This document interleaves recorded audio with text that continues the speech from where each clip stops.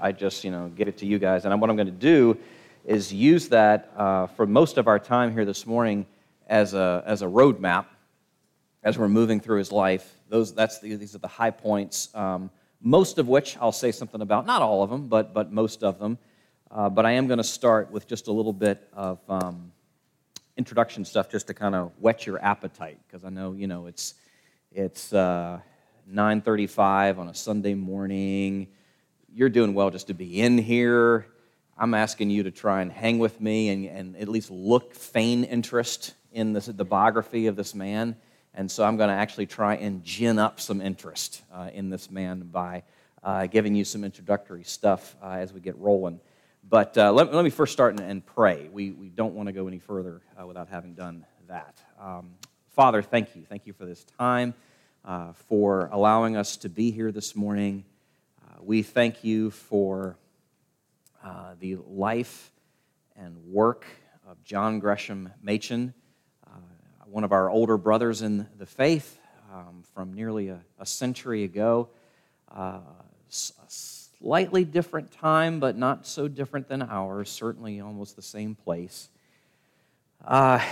We thank you for how we share so much with the saints that have gone before us and are all around us. The most essential things we do share. And we ask that you would help us to see how the gospel light shines through this man's life. Give us encouragement in our own poor hearts, that we might see how your faithfulness, more of your faithfulness to your people through the ages in all kinds of different ways and contexts, that it might bolster our hope and courage in our own day. We pray in your name. Amen. Okay, so first I'm just kind of start off with some lasting legacy. That's not C.S. Lewis with hair. That's J. Gresham Machen. I'm sure that's a posed shot there, though certainly he did read a lot. He's probably about, I'm going to guess, early 40s there. By the time he gets to his mid-40s, he's certainly graying out significantly a lot. I have no doubt, because a lot of what was going on in his life at the time. That we'll get to in a minute. Lasting legacy. The first thing that people point out in terms of his lasting legacy would be the two institutions that he was instrumental in founding, one being Westminster Theological Seminary in Philadelphia, and the other being a whole denomination known as the OPC, the Orthodox Presbyterian Church. Westminster was founded in 1929, the OPC in 1936. Now, beyond that, we have to talk about persons in terms of a legacy, and I'm just going to talk about the Westminster graduates here for a minute. When you just think in terms of individuals that school has churned out through the years, I have just a short list that you might be interested in hearing. Alistair Begg, Wayne Grudem, Tim Keller, Philip Ryken, Francis Schaeffer, and our own Austin Royal, but yeah. I was going for the big names, not to play down Austin by any stretch. Then you think in terms of that's kind of a direct effect that Machen has upon certainly American evangelicalism. But then you could say, and there's an indirect effect as well when you consider all the men and women that have graduated through that school and gone to other schools and then trained a whole host of others, of which I know I am a beneficiary of. One of the men that studied, and not just studied under, but labored with Machen was a guy by the name of John Murray. And John Murray was one of the instructors of several of my professors at Covenant. So I stand, indebted, at the very least, to Machen, I know personally. Writings, his scholarly works could not have been ignored in his day. Even those who utterly opposed him or were offended by what he said couldn't ignore his scholarship. His radio addresses, you can buy collections of those that I'm going to talk about when we get to the end, of books that you can buy by him today. Just wonderful stuff. I mean, it speaks to the brilliance of the man. Sometimes you hear this say that you can tell the degree to which someone grasps material and their ability to bring it down from way up here in the stratosphere, down here where most of us can understand something. And Machen was incredibly gifted at that. He would go periodically for stretches of weeks doing these radio programs there in Philadelphia for the whole public to hear. It was really, really something back there in the 20s and early 30s. So I guess it was during the 30s mostly. Some personal things that I just felt like I had to say about Machen that aren't really worked into the outline, the timeline at all. So here's a few things you might be interested in knowing. He testified before Congress against the establishment of the Department of Education. There was no Department of Education back in those times. Machen was, in many ways, politically speaking, he did not get into politics, but his own political affinities, he was somewhat of a libertarian. And he certainly did not enjoy the federal government getting involved in anything any more than it needed to. And so he was there, if you can imagine, the seminary professor testifying before Congress as to why the Department of Education was just a bad idea. Well, that tells you the stature at which he was held in his day. I mean, when things happened regarding Machen, he was sometimes in the front page of newspapers around the country. We'll get to that in a little bit. Related to his libertarian ideas, he was once cited for jaywalking in the city of Philadelphia and spent years protesting that ticket before the city council of Philadelphia, saying that he thought jaywalking was the stupidest thing he'd ever heard of. Let us walk where we want to walk. That's just kind of a little flair there on him. Along those lines also, in terms of his convictions about things, he was an ardent conservationist. In particular, he had a fondness that he had for Mount Desert Island, the Acadian National Forest up in Maine. The Park Service was beginning to kind of come into its own in the 20s and 30s, and Machen was appalled at the way he saw them turning the Acadian National Forest into what he said was a city park, as opposed to preserving it and letting it be. And he wrote quite a lot, and there's a lot of, still today, you can find on the internet some of these editorial letters that he would write and things to different people of influence around the country that might have some say in this. He was a lifelong bachelor. Speaking of Maine, his family vacations as he was growing up, and even in later years, they would go to Seal Harbor, Maine, and there he met the one romance of his life. However, she was a Unitarian, so therefore it didn't go anywhere. Their correspondence was continued on through the rest of their lives. The friendship continued on for the rest of their lives, but it certainly never went any further than that because she was what? A Unitarian. Yeah, so that really wasn't going to work for Machen. Another thing that, again, doesn't really show up in this timeline, except when you do the math. When you look at the year he was born and the year that he died at age 55. He burned himself out, is what it came down to. John Piper, in his biographical writings about Machen, points out that perhaps Machen's story is something of a warning to us of the need to pace ourselves and the need to be willing to listen to others in our lives, and actually, you might even say, have others in our lives. Machen was somewhat isolated in some respects. His personality was such that some said that really was only his closest friends that could endure him. That was something of his tenacity and his stubbornness. And his friends urged him not to go on this long speaking engagement tour in North Dakota in late December. See where this is going? And he's already exhausted before he's even gotten on the train.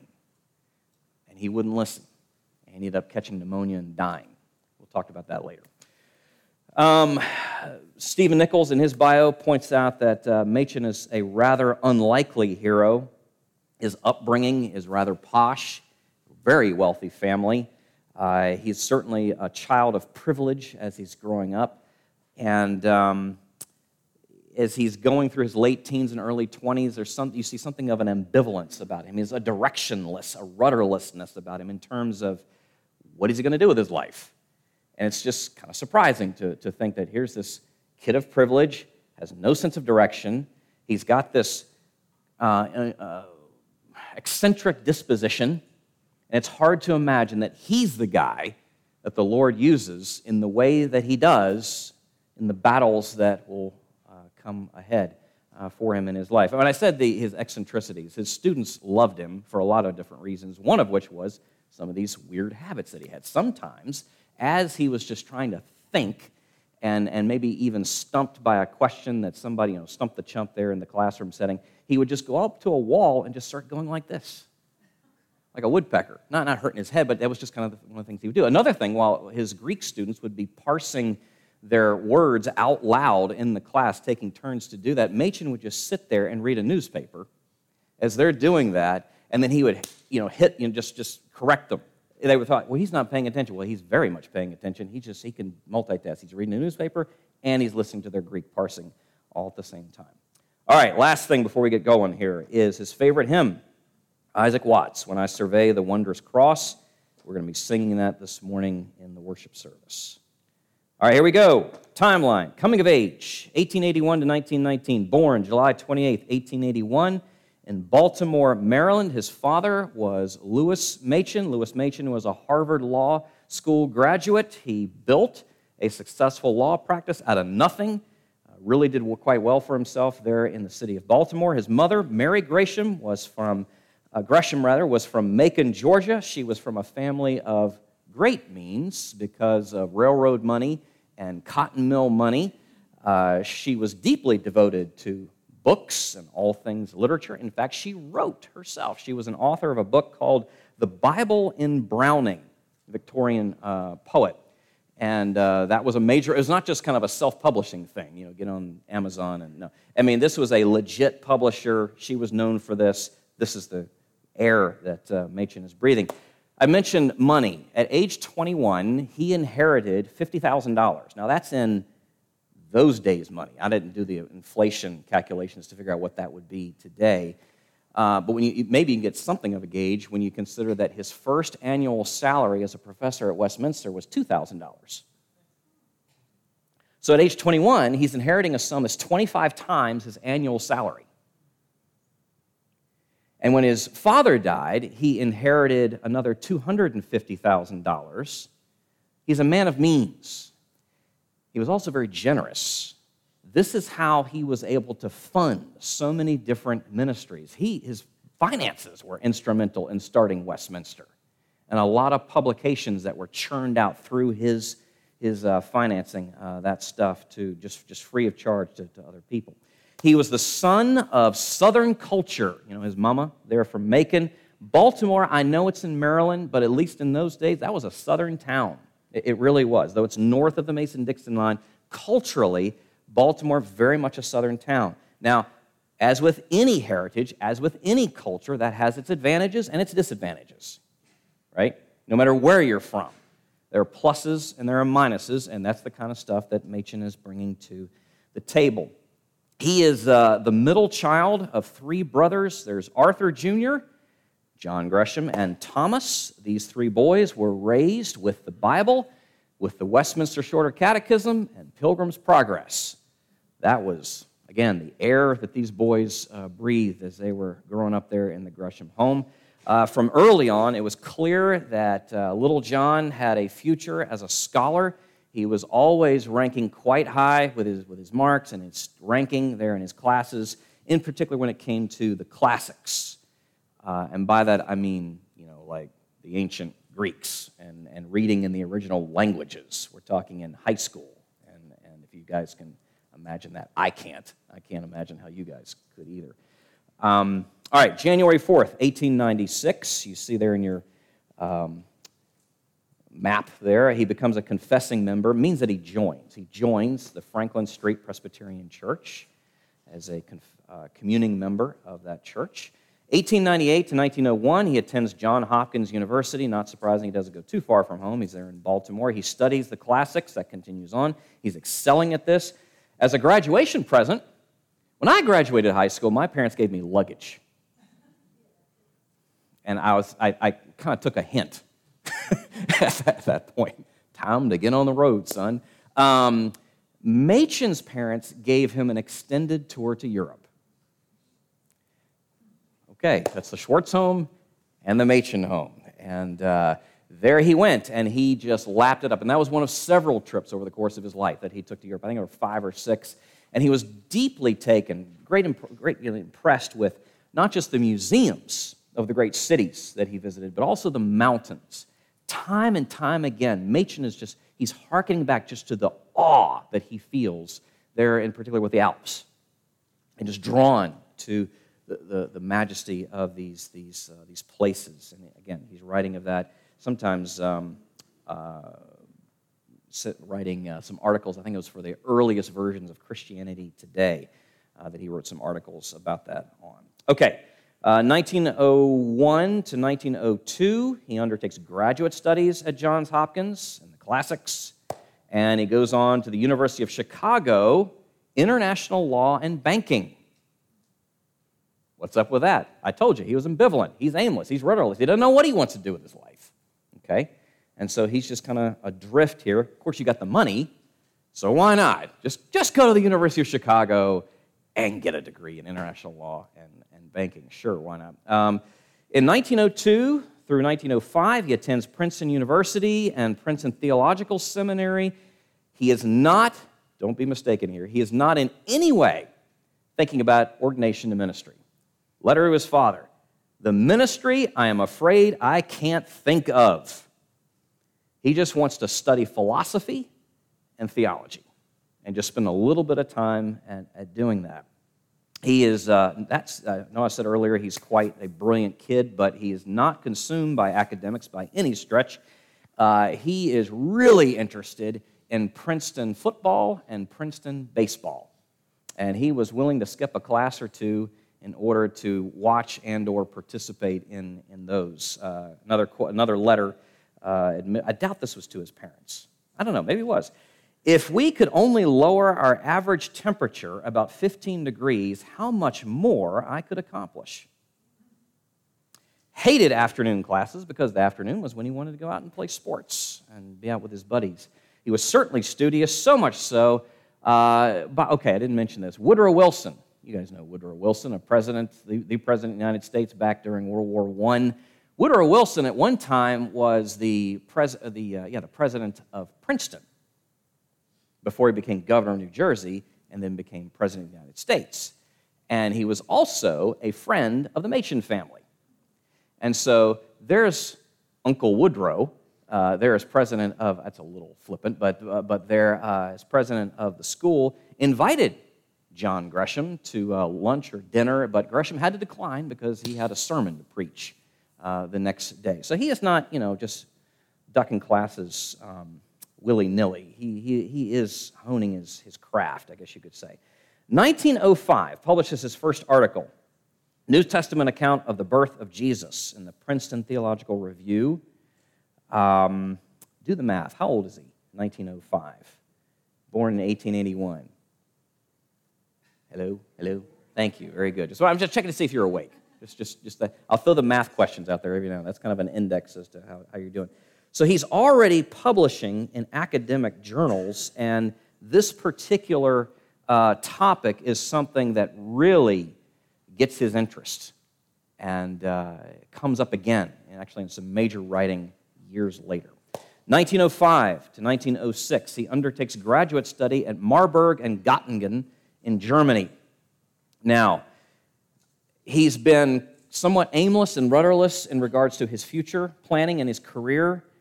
That begins to spill over into now some spiritual unrest. He is beginning to really wrestle with spiritual doubts for the first time. It's not that he had never experienced anything like that before, but it's like he's got a few coals now, and because of who he's studying under there in Germany, now we're throwing gas on those coals. Really thrown by a professor in Germany by the name of Wilhelm Hermann. In a letter to his father, Machen writes, I can't criticize him. I have been thrown all into confusion by what he says. So much deeper is his devotion to Christ than anything I have known in myself during the past few years. But the thing with Hermann was, he didn't really believe the Bible is true. What's throwing Machen is, he's seeing this, he's coming from a place of deep conviction in the veracity, the truthfulness, and the authority of the Word,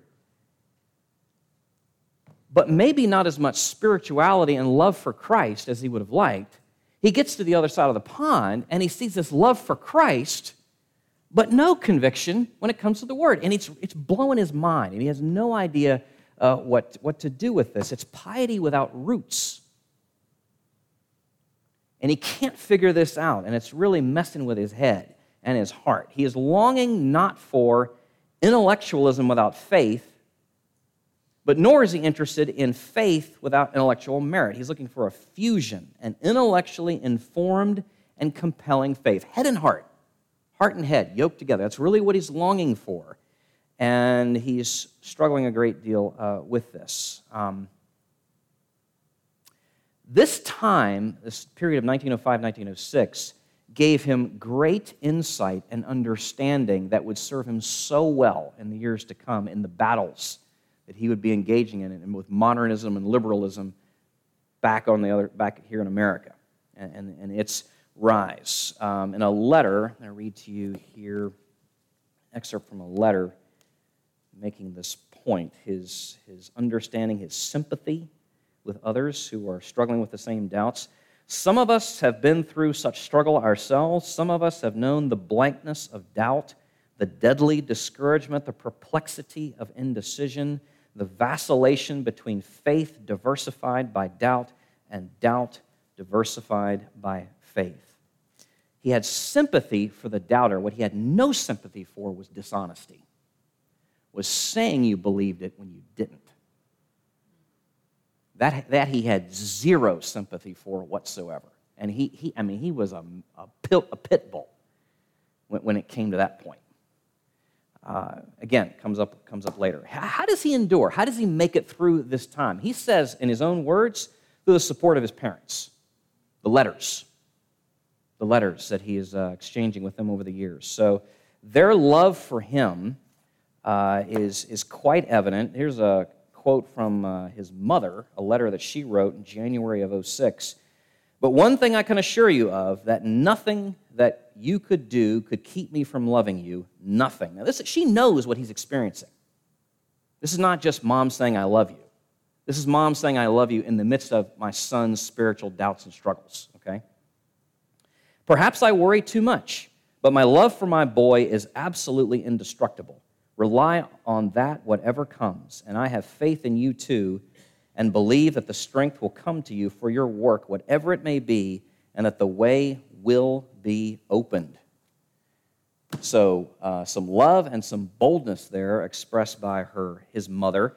What's interesting is at some point in their exchange, and this is, of course, where you get into the limitations of letter writing, especially in the time lag that it would take to write it, send it, receive it, send a reply, and that kind of thing.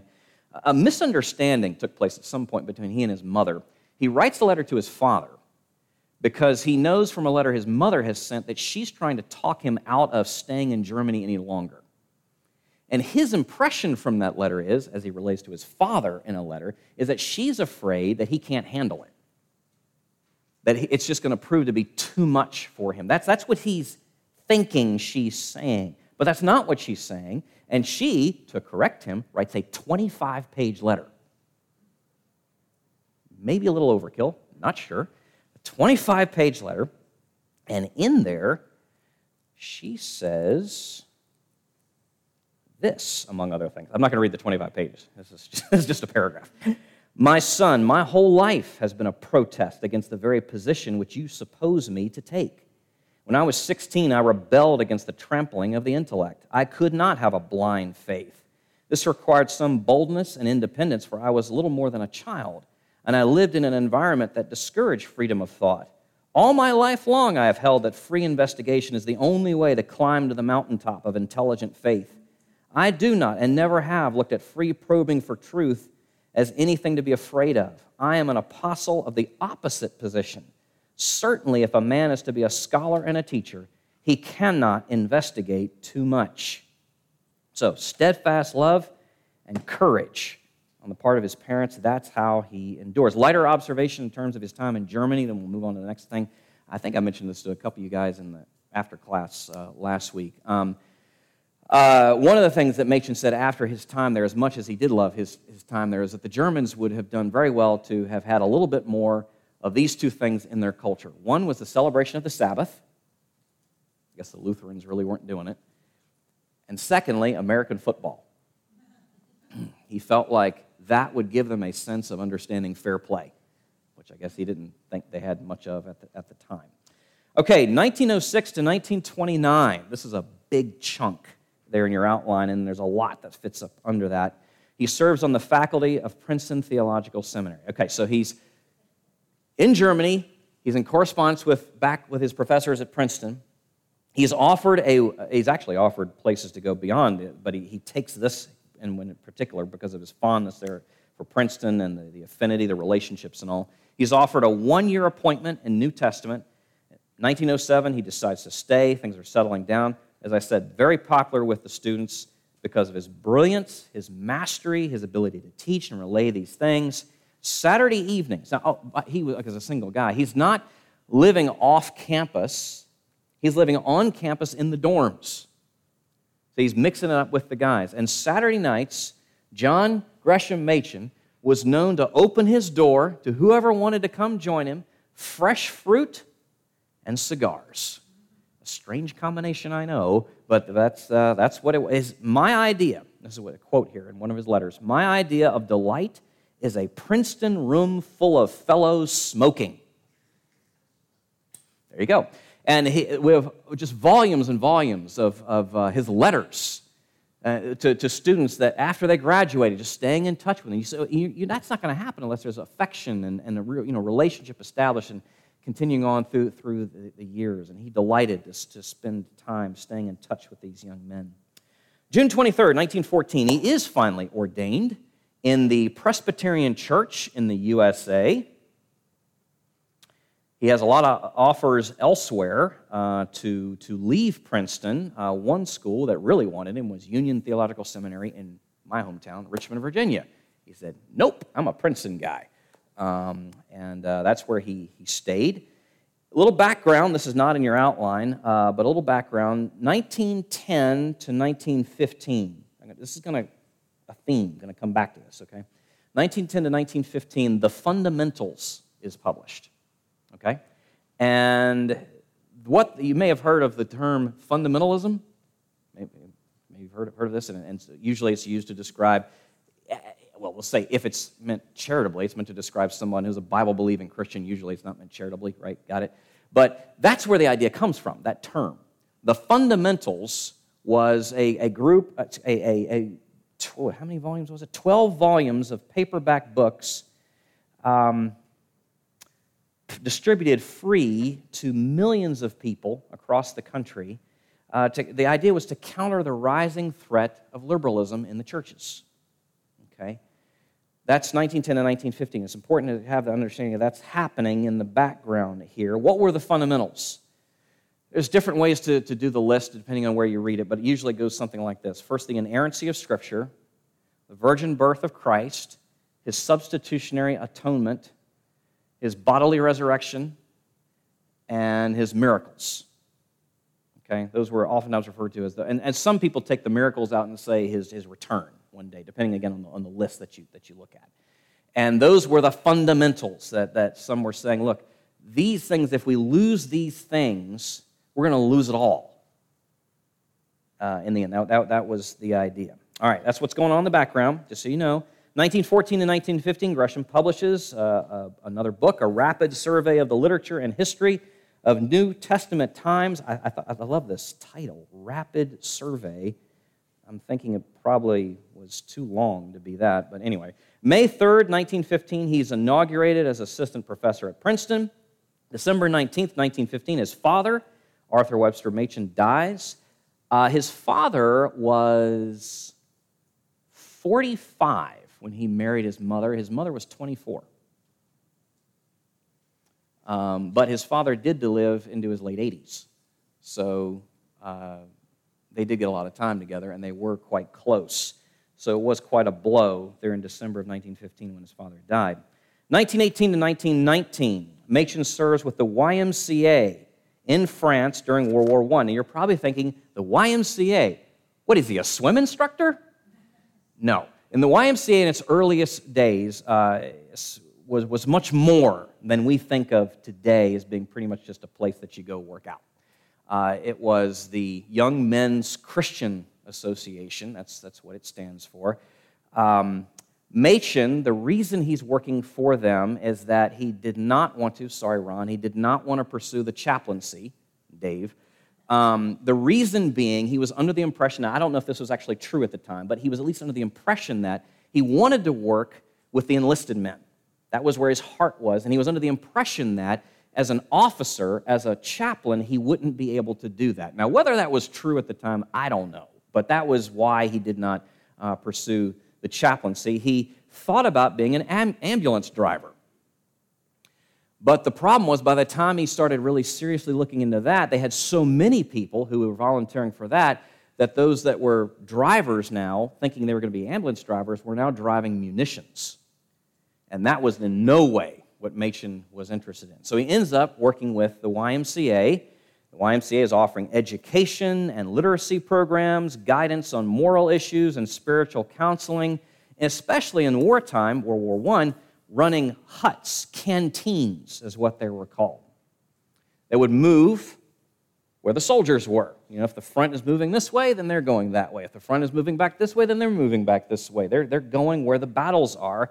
And in those canteens, they are distributing food and cigarettes, coffee, and reading materials. And the way you could find those, I didn't know this, still looking into this just a few days ago, was you may notice this when next time you're looking around town and you see the Y or you're seeing it advertised, you may notice that upside down red triangle. That's how you found those canteens back then. That was the symbol way back in World War I. It's still used in some of their promotional literature still today, that symbol, that upside down red triangle. Machen supplemented the magazines that they were giving away at those canteens with his own personal library. Just giving books away if he needed to, or even just like a little mini library system where he would keep track of the American and French soldiers, because he's there in France, serving in what was called the Army Zone. He's leading Bible studies. He is preparing hot chocolate. And this is before the days of instant hot cocoa. I mean, this is, some of you could probably speak to how laborious that would have to be. And he's serving cups by the thousands per day because of the number of guys that are coming through there. So he's making it, and he's serving it, and he's got splattered chocolate all over his uniform, and that's what he looks like day in and day out. This is the Princeton man serving in that place. With bombs dropping around him, with gunfire, with the sound of these airplanes overhead. He comes back, he is no longer the quiet scholar enjoying a detached academic life. Roaring 20s, 1920 to 1929. 1921, he goes back to Princeton, just so you know, he's back at Princeton.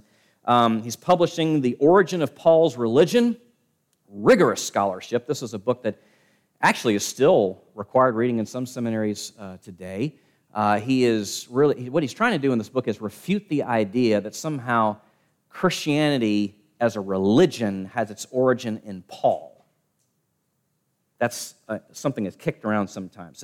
Jesus was one thing, Paul took it to in another direction. In no way is that true, and that's what Machen is driving at there in that work. February 16, 1921, his mentor, B.B. Warfield, dies. Maybe that's another Reformation Sunday. 1921, he's awarded a degree by Hampton-Sydney, a small school back in Virginia. May 21, 1922, more background here. It's worth knowing. Coming back to the fundamentals, Harry Emerson Fosdick preaches a sermon, "Shall the Fundamentalists Win?" And he does not mean to ask that question with a hopefulness there. He is he's in essence saying, "Oh my Lord, I hope not," because he's standing on the other side. He is a Baptist pastor, liberal man, serving for years in a Presbyterian church in New York City, which tells you something about what was going on with the Baptists at the time and the Presbyterians. Right? There's some strange stuff happening here. What he's pleading for is oftentimes you see, if you read through the sermon, he's saying, okay, here's what the fundamentalists think, and here's what us more educated progressives think, and can't we all just get along? Let's find a third way. Let's make the tent of Christendom big enough that we can all just live there. But you understand what he's doing. In making that kind of argument, which is an argument oftentimes made today, he is utterly dismissing the convictions of the two sides. I know better, as the one watching you all, you stupid children fighting, like the parent. I know better. Now let's get along. Imposing his wisdom and understanding, and especially upon the conservatives. Really, that's really what he's saying. Is you guys need to play nice and stifle your convictions. Well, that comes up more and more as we go through this. Did Machen consider himself a fundamentalist? Yes and no. Yes, in terms of he fully supported the fundamentals, but no, because he hated the term and what most people meant by it. I've short quote here in a letter along those lines, and there's some contemporary implications here, by the way. Do you suppose that I do regret my being called by a term that I greatly dislike, a fundamentalist? Most certainly I do. But in the presence of a great common foe, I have little time to be attacking my brethren who stand with me in defense of the Word of God. What's the contemporary application? I would argue, off script, that given how abused the term evangelical is today, be careful who you let call you that. You may want to say, okay, by that, what do you mean? And don't go any further until you have a clear understanding of their definition, that understanding. It's very much the same back in those days with fundamentalists. Just little, we can talk about that later if you want. It's just a point I wanted to make here. So that's 1922. 1923, this is the watershed year for Machen. So much is happening now. He publishes two major works that he's known for still today. One, New Testament Greek for beginners. Seminary grads in the room. Did you guys have that for you? Luke, Dave, Ron? No? I guarantee it's still in the bookstores. Still RTS, Westminster Covenant. I know you can still find it there. It is used by some professors. I mean, there's some better ones that have come along. But back then, that was the best. Machen writes the textbook on understanding New Testament Greek.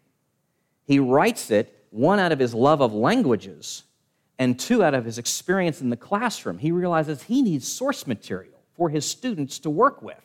So he writes, can you imagine, writing a grammar for New Testament Greek. This is the brilliance of this man. And it was the standard thing for decades. Maybe up until, say, probably the 70s and 80s, when some other things came out. So that would be one major work that came out. Another was this one, though obviously it wasn't paperback at the time, Christianity and Liberalism. Christianity and Liberalism. Now, you can get a sense of the theme by the title. He's saying that they are two different things. That's throwing the gauntlet down in the middle of the table. He's contending that the theological positions and ideology held by liberal Christian denominations and institutions so distinguishes them from historic Orthodox Christianity that they are actually two entirely different religions, two entirely different faiths that tragically and confusingly use the same language, but mean, so same dictionary, but different definitions. And it gets very confusing. What do you mean by Christ? What do you mean by faith? What do you mean by salvation? What do you mean by God? What do you mean by sin? And again, definitions is huge in terms of its implications. Machen is pointing out here in this work that much of what's happening in the church, it's starting in Europe, it's coming over to our side of the pond, within liberal seminaries and churches, is a post-Enlightenment, anti-supernatural presupposition that has a suspicion. Okay, let me say that again. You weren't paying attention anyway. So, post-Enlightenment, a post-Enlightenment, anti-supernatural presupposition. So, here's what this means. Miracles can't be true because miracles don't happen. So when I read in the Gospels that Jesus heals someone, it can't happen because that doesn't happen, so there has to be another explanation. That's the lens that you're bringing to the table. And it radically infects your interpretation of the text. It's a rejection of the idea of the inspiration of Scripture and therefore the inerrancy of Scripture. That's what Machen is going after. Let me read you a quote here that I think makes it pretty clear. It has been observed thus far, this is 99 pages in, it has been observed thus far that liberalism differs from Christianity with regard to the presuppositions of the gospel, the view of God and the view of man, with regard to the book in which the gospel is contained, and with regard to the person whose work the gospel sets forth. It is not surprising, then, that it differs from Christianity in its account of the gospel itself. It is not surprising that it presents an entirely different account of the way of salvation. Liberalism finds salvation, so far as it is willing to speak at all of salvation, in man. Christianity finds it in an act of God. Another quote that quite pertinent for Reformation Sunday he has here in this book. The Church of Rome, Roman Catholicism, okay? The Church of Rome may represent a perversion of the Christian religion, but naturalistic liberalism is not Christianity at all.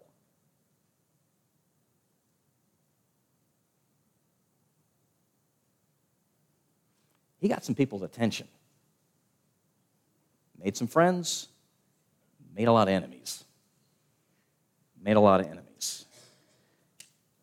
His star is rising. The speaking engagements are picking up rapidly. He's becoming a known commodity. Again, context, however, 1924, I don't think that's in your out. Yeah, it is. The modernists signed what's called the Auburn Affirmation. What is that? Some PC USA ministers gather together in Auburn, New York, not Georgia. They are getting together as a response to some conservatives who've gotten together earlier and prepared what was called the 5-point deliverance, having to do with the fundamentals. And these PCUSA ministers, flocks of them, gather together to craft this statement, put their signatures on it, refuting those fundamentals. And then it's published in the newspapers.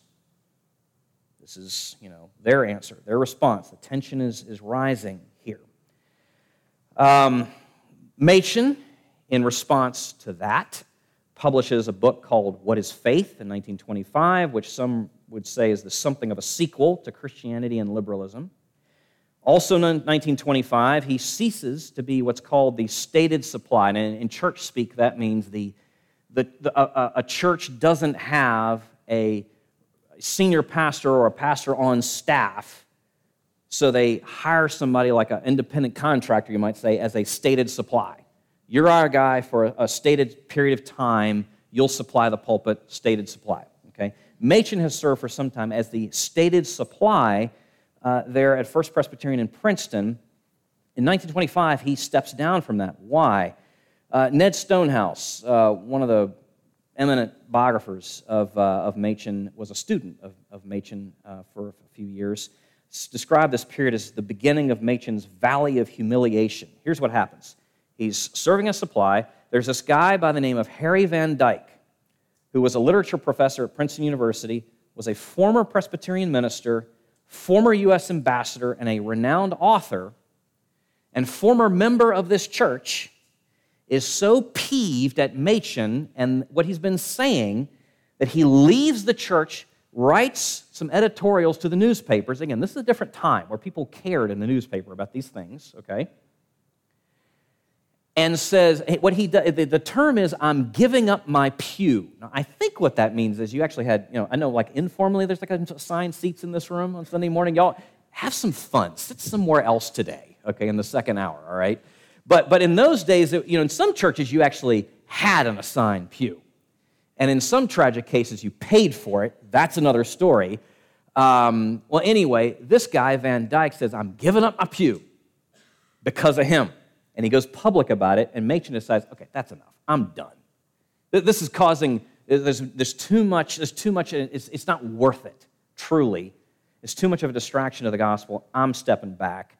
But in the meantime, makes the point in some writings with some others that the real issue here is not the modernists and it's not the liberals, but it's the moderates. It's the fence-sitters. That Machen coined a term. They were the indifferentists. The indifferentists. They would not take a stand. And so maybe some of you have been around people like that, and you're under the gun, you're under pressure by a certain group of people in a certain setting, and behind closed doors, Bob is willing to say, "Oh, I'm behind you, I gotta, blah blah blah blah blah." When it comes to actually voicing something, they say nothing. They say nothing. They have no spine. And that's exactly what Machen is saying is the real problem here. Not just the controversy, but that there are so many who won't speak up. They won't take a stand. 1926, he is appointed, this is in the Valley of Humiliation, he is appointed as chair of apologetics by the board at Princeton, but the General Assembly, the church that is overseeing Princeton, refuses to ratify the appointment. Now, in years past, that's just a formality. Princeton, you do what you want to do. We're cool with it. That's fine. But see, not now. Machen's on people's radar. So they delay the appointment, confirming it, and instead decide to appoint a study committee to figure out what's wrong with Princeton. And that sets in motion some stratagems to actually transform the board at Princeton to send it in a more liberal direction. And Princeton Seminary has never been the same since. From this point, you can actually trace it back right here as a critical juncture in all that. 1926. 1928, he's awarded a degree at Wheaton College. 1929, Princeton Theological Seminary, I mentioned the strategy. It's actually reorganized in terms of the boards. Machen goes on record as saying, old Princeton is dead. And he resigns. He steps down. And then he works with a circle of supporters and his financial means, remember I mentioned that, and they form Westminster Theological Seminary there in Philadelphia. Inaugural address, September 25th, 1929. This is what he says. No, my friends, though Princeton Seminary is dead, the noble tradition of Princeton Seminary is alive. Westminster Seminary will endeavor by God's grace to continue that tradition unimpaired. All right, the final conflicts, which is good because we're in our final minutes. 1930, 1937. 1930, he publishes The Virgin Birth of Christ, standard scholarly defense of this crucial Orthodox doctrine for decades to come. Required reading in a lot of seminaries for decades to come. October 13, 1931, his mother dies. His mother was his biggest fan. Remember, he never married. This is the woman in his life. And she has scrapbooks that she's been keeping on her boy for all these years. Boxes full of scrapbooks of the news clippings and all such, and the awards that she has. Machen writes on the day of her funeral, my mother seems, to me at least, to have been the wisest and best human being I ever knew. 1933, a book is released called Rethink, it's not Machen's, this is context, Rethinking Missions, a layman's inquiry after 100 years. That's released. Now, what's the big deal about that? Because it's widely distributed, widely supported in the PCUSA, calling for a paradigm shift in missions based on the idea that Christianity is not the true religion. And so missionaries should be taking a synchronistic approach as they go overseas. Machen says this is more about seeking truth than presenting it when it comes to mission work. In the midst of all this, you have a woman, very famous lady at the time, Pearl Buck. She is a Presbyterian missionary to China, won the Pulitzer Prize in 1932 for The Good Earth. Gladdened by that report, she's just one of the missionaries. The reason I bring her up, she's one of the missionaries, one of the most famous missionaries within the PCUSA, and she has publicly rejected the deity of Christ and discarded the need of the gospel. As a missionary for the PCUSA, and the denomination is okay with this. And Machen is not okay with that. And he's saying, why are we sending money as a denomination to support works like that under convictions like that? And so he and some others found what's called the Independent Board of Foreign Missions, because they're trying to keep the money get the money going in a better direction. Well, because of that, he's put on trial within the PCUSA. Now they have a spine. Now they'll stand up to something, you see. Now that you've thwarted our authority or thumbed your nose at our authority, we're going to put you on trial. And they do, and within 2 years he is defrocked, meaning he's lost his ministry credentials. And those that were with him in the course of that. That then sets in motion, June 1936, he becomes the first moderator of the New Presbyterian Church of America. You're like, I thought we were a Presbyterian Church in America. That's right, we are. That was the Presbyterian Church of America, which because of a lawsuit 2-3 years later, had to change its name to the Orthodox Presbyterian Church of America, which is now known today as the OPC. But that was not its original name. If you want to really get confused, if you like wiring diagrams, I can give you the wiring diagram of just the Presbyterian churches in the United States since the colonial times going up to about today. It is wonderful reading and very confusing. So, okay, now he's in the OPC all of 6 months because he's dead, New Year's Day, 1937. Again, this is what I alluded to earlier. So it's Christmas break. He's on the other end of a long semester, full-time, doing his thing there at Westminster. He's doing these radio addresses that people can listen to, and you can, again, read the transcripts of. Wonderful reading still today. Despite all the objections of his friends who can see how physically exhausted he is, despite all that, he gets on a train. Oh, by the way, he hated planes. Here's a quote. All I can say is that I wouldn't lower myself by going up in one of those stupid, noisy things. I mean, it's 1936. So he goes, rigorous speaking schedule. It's brand new OPC churches up there in North Dakota. Well, not OPC, but whatever it was then. He's trying to help them out. North Dakota, late December. It's 20 below. He catches pneumonia. He knows he's dying. He's in a Roman Catholic hospital, and his final recorded words, we don't know this is final words, but his final recorded words are a telegram to his dear friend and co-worker, John Murray. And he said, I am so thankful for the active obedience of Christ. No hope without it. And that's it for his time on earth. He's buried in Baltimore, where it all began. But it continues. There were works of his published posthumously. The Christian View of Man, God Transcendent, What is Christianity? And again, like I said at the beginning, the lasting impact you just want to say just of, the institutions that he founded, the OPC and Westminster Seminary. So, there you go. J. Gresham Machen, and we have 2 minutes. Any questions? I gave you everything I know, so I don't really have any answers, but do you have any questions?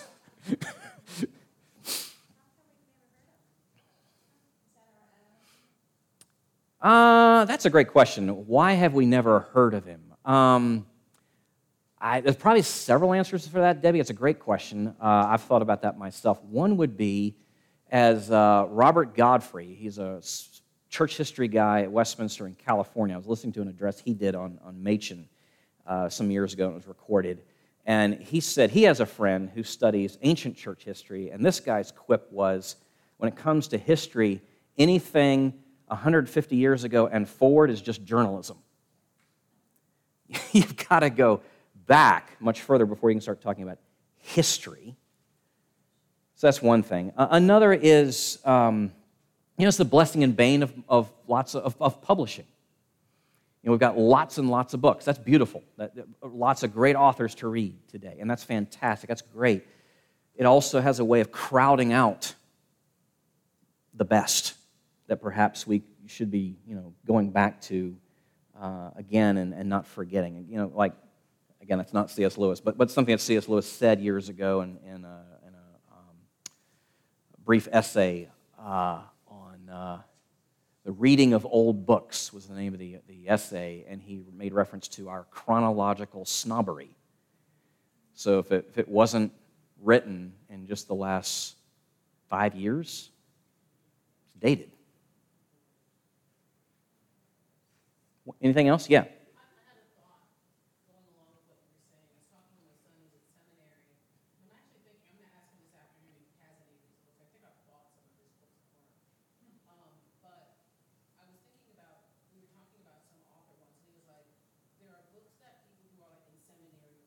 Yeah.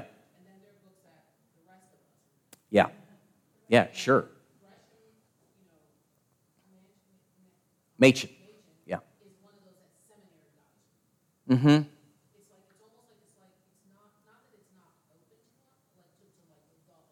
Yeah.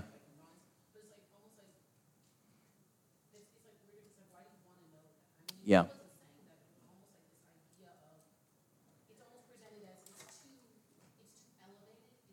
Yeah. Yeah.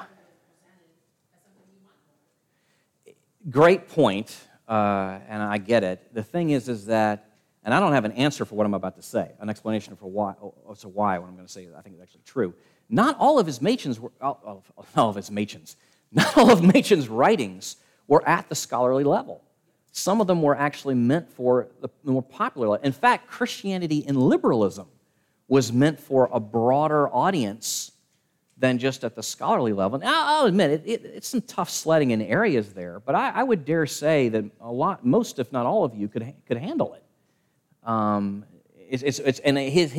What he's saying is completely pertinent to today. It's absolutely, completely so. The other thing I would say is, and I'll just close with this, and that is just citing two titles, the radio addresses, the transcripts of the radio addresses I mentioned that you can still get. One is called The Christian View of Man, still in print, short chapters, great reading. The Christian View of Man and the Person of Christ.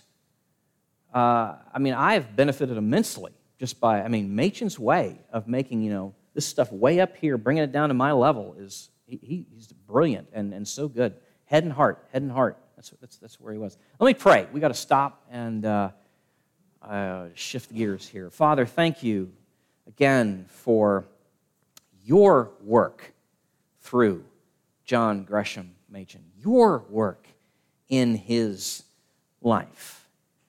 We don't worship him. We marvel at what you did in and through him, and still do, in and through so many others, and even in and through us. And we ask that you would encourage our hearts all the more so this morning for what we have just scraped up against here in this man's life. We pray in your name. Amen.